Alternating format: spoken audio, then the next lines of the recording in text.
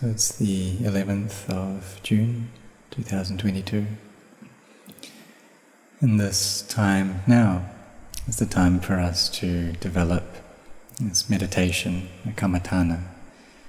So kamma means work, or what we're engaged with, and thana is basis, so it's the basis of our work.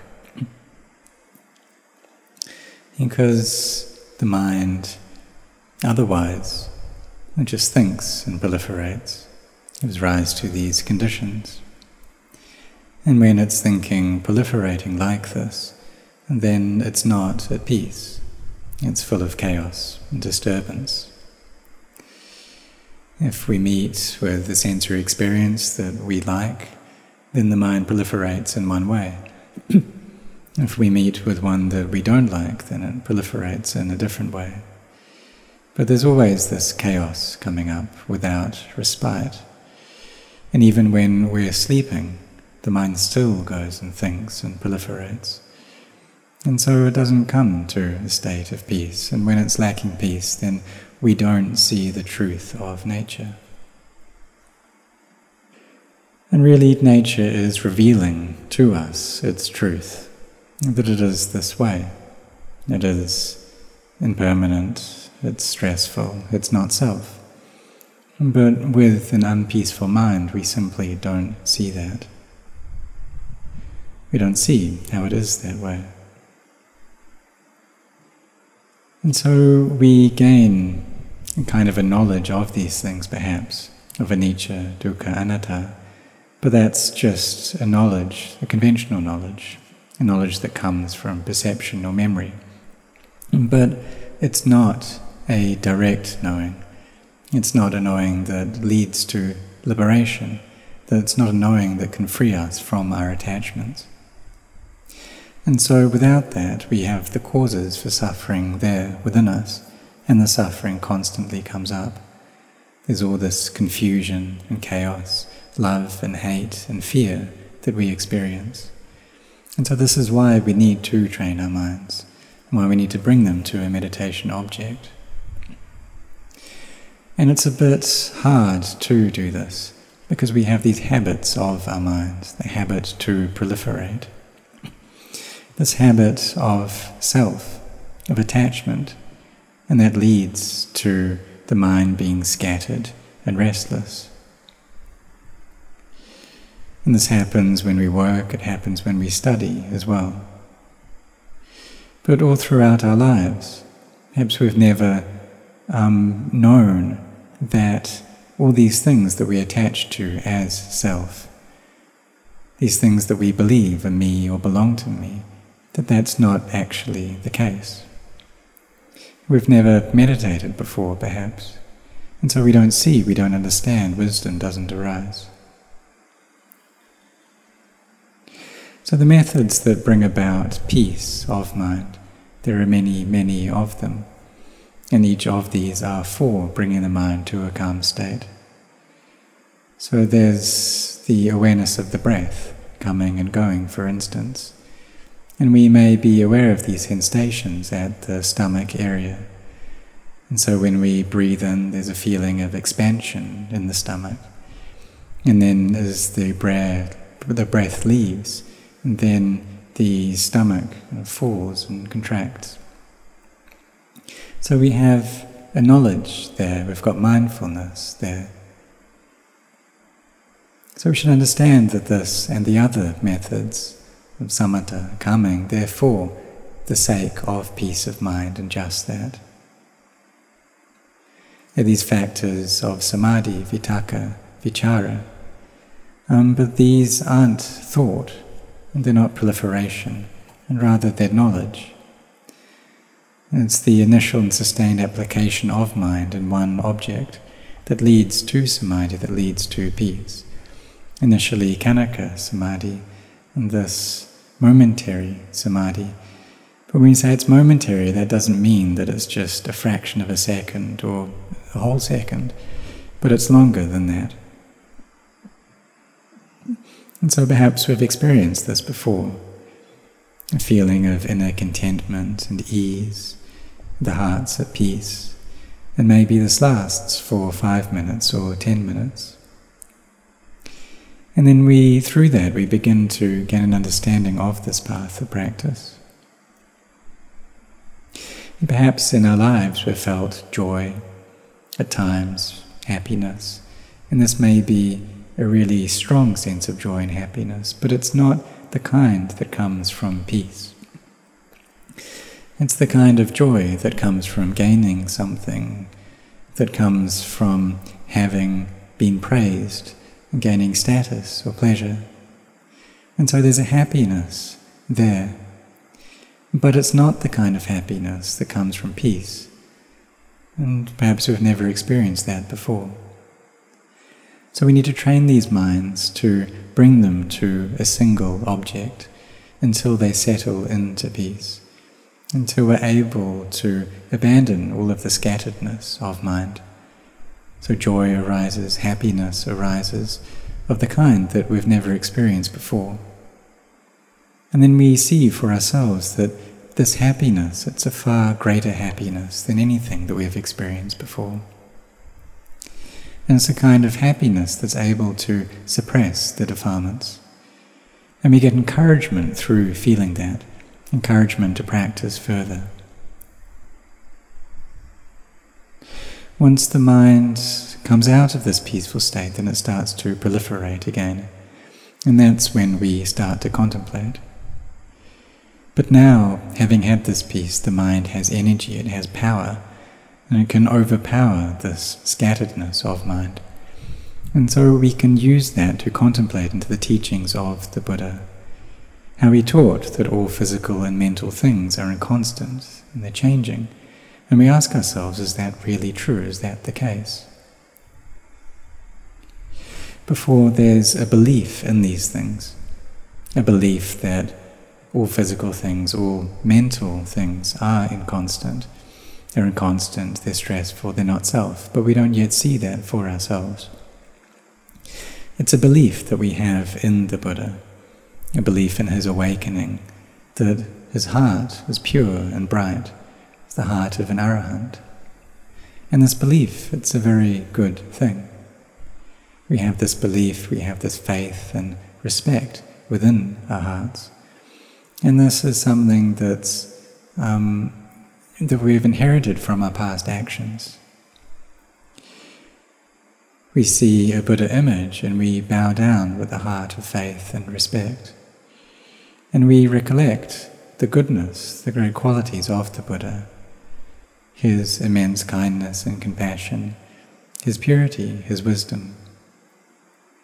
That he was able to permanently cut off all the defilements in this heart. He was able to destroy them without having anyone to teach him how to do so.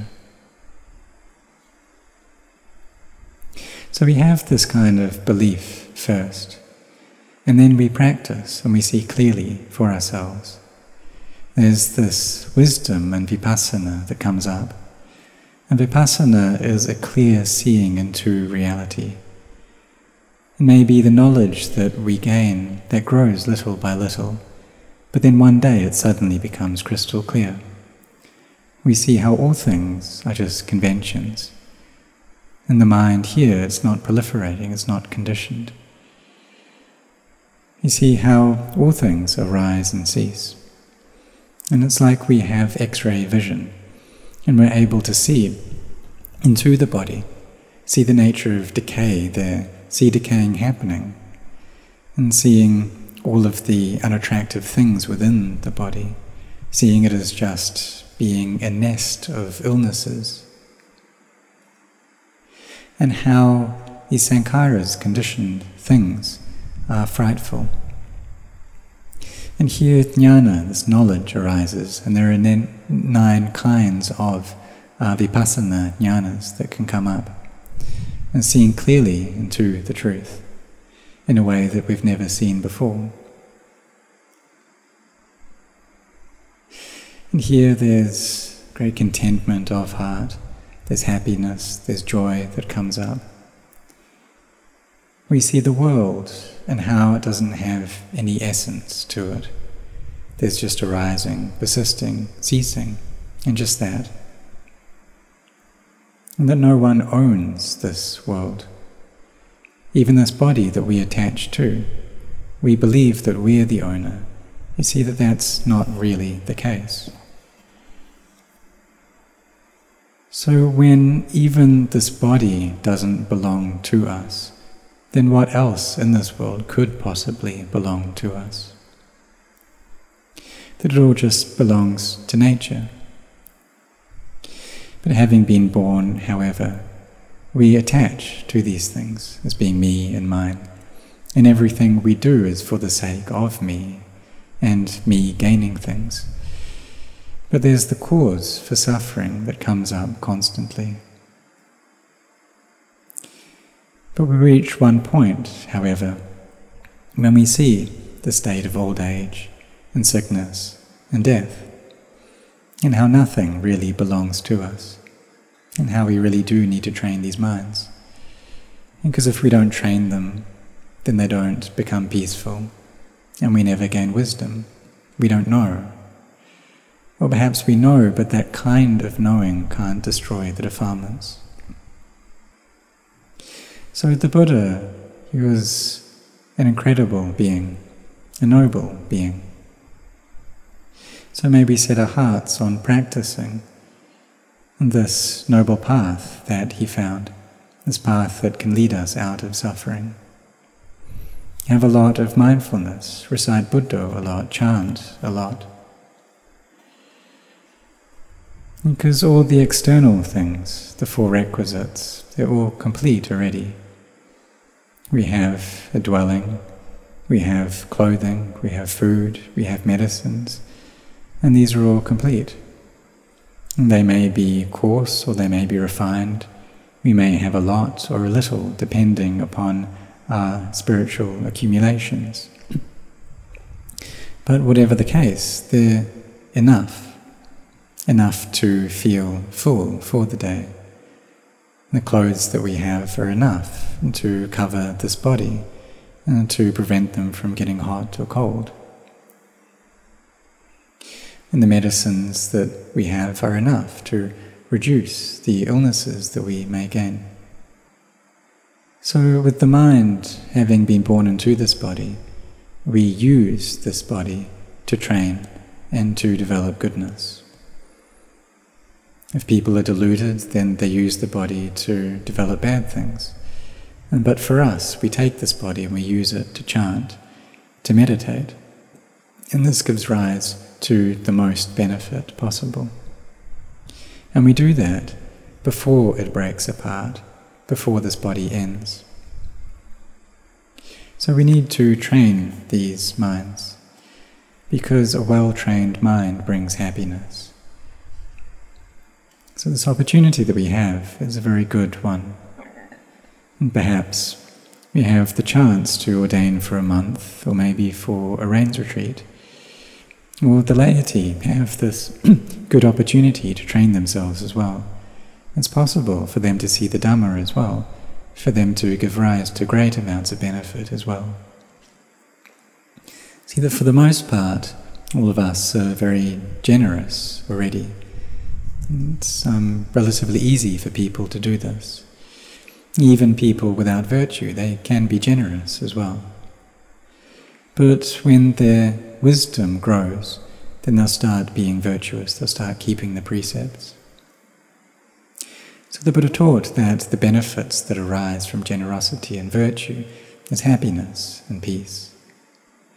And a mind that's happy and peaceful is appropriate for the development of samadhi. And this samadhi is something that's a bit tough to do, because the mind is so used to proliferating and thinking. And so we do need to put up a fight, we need to struggle, we need to put in effort, we need to try. And try to bring this mind to peace. So we can use the breath to do that, we can contemplate emptiness, we can contemplate the unattractive aspects of the body or reflect upon death. And whatever meditation object works, we use that, we put our effort into that. Seeing the drawbacks, the dangers in the cycle of birth and death, in samsara. And having seen that, then we come to take up this nekkhamma, this renunciation, ordination and practice.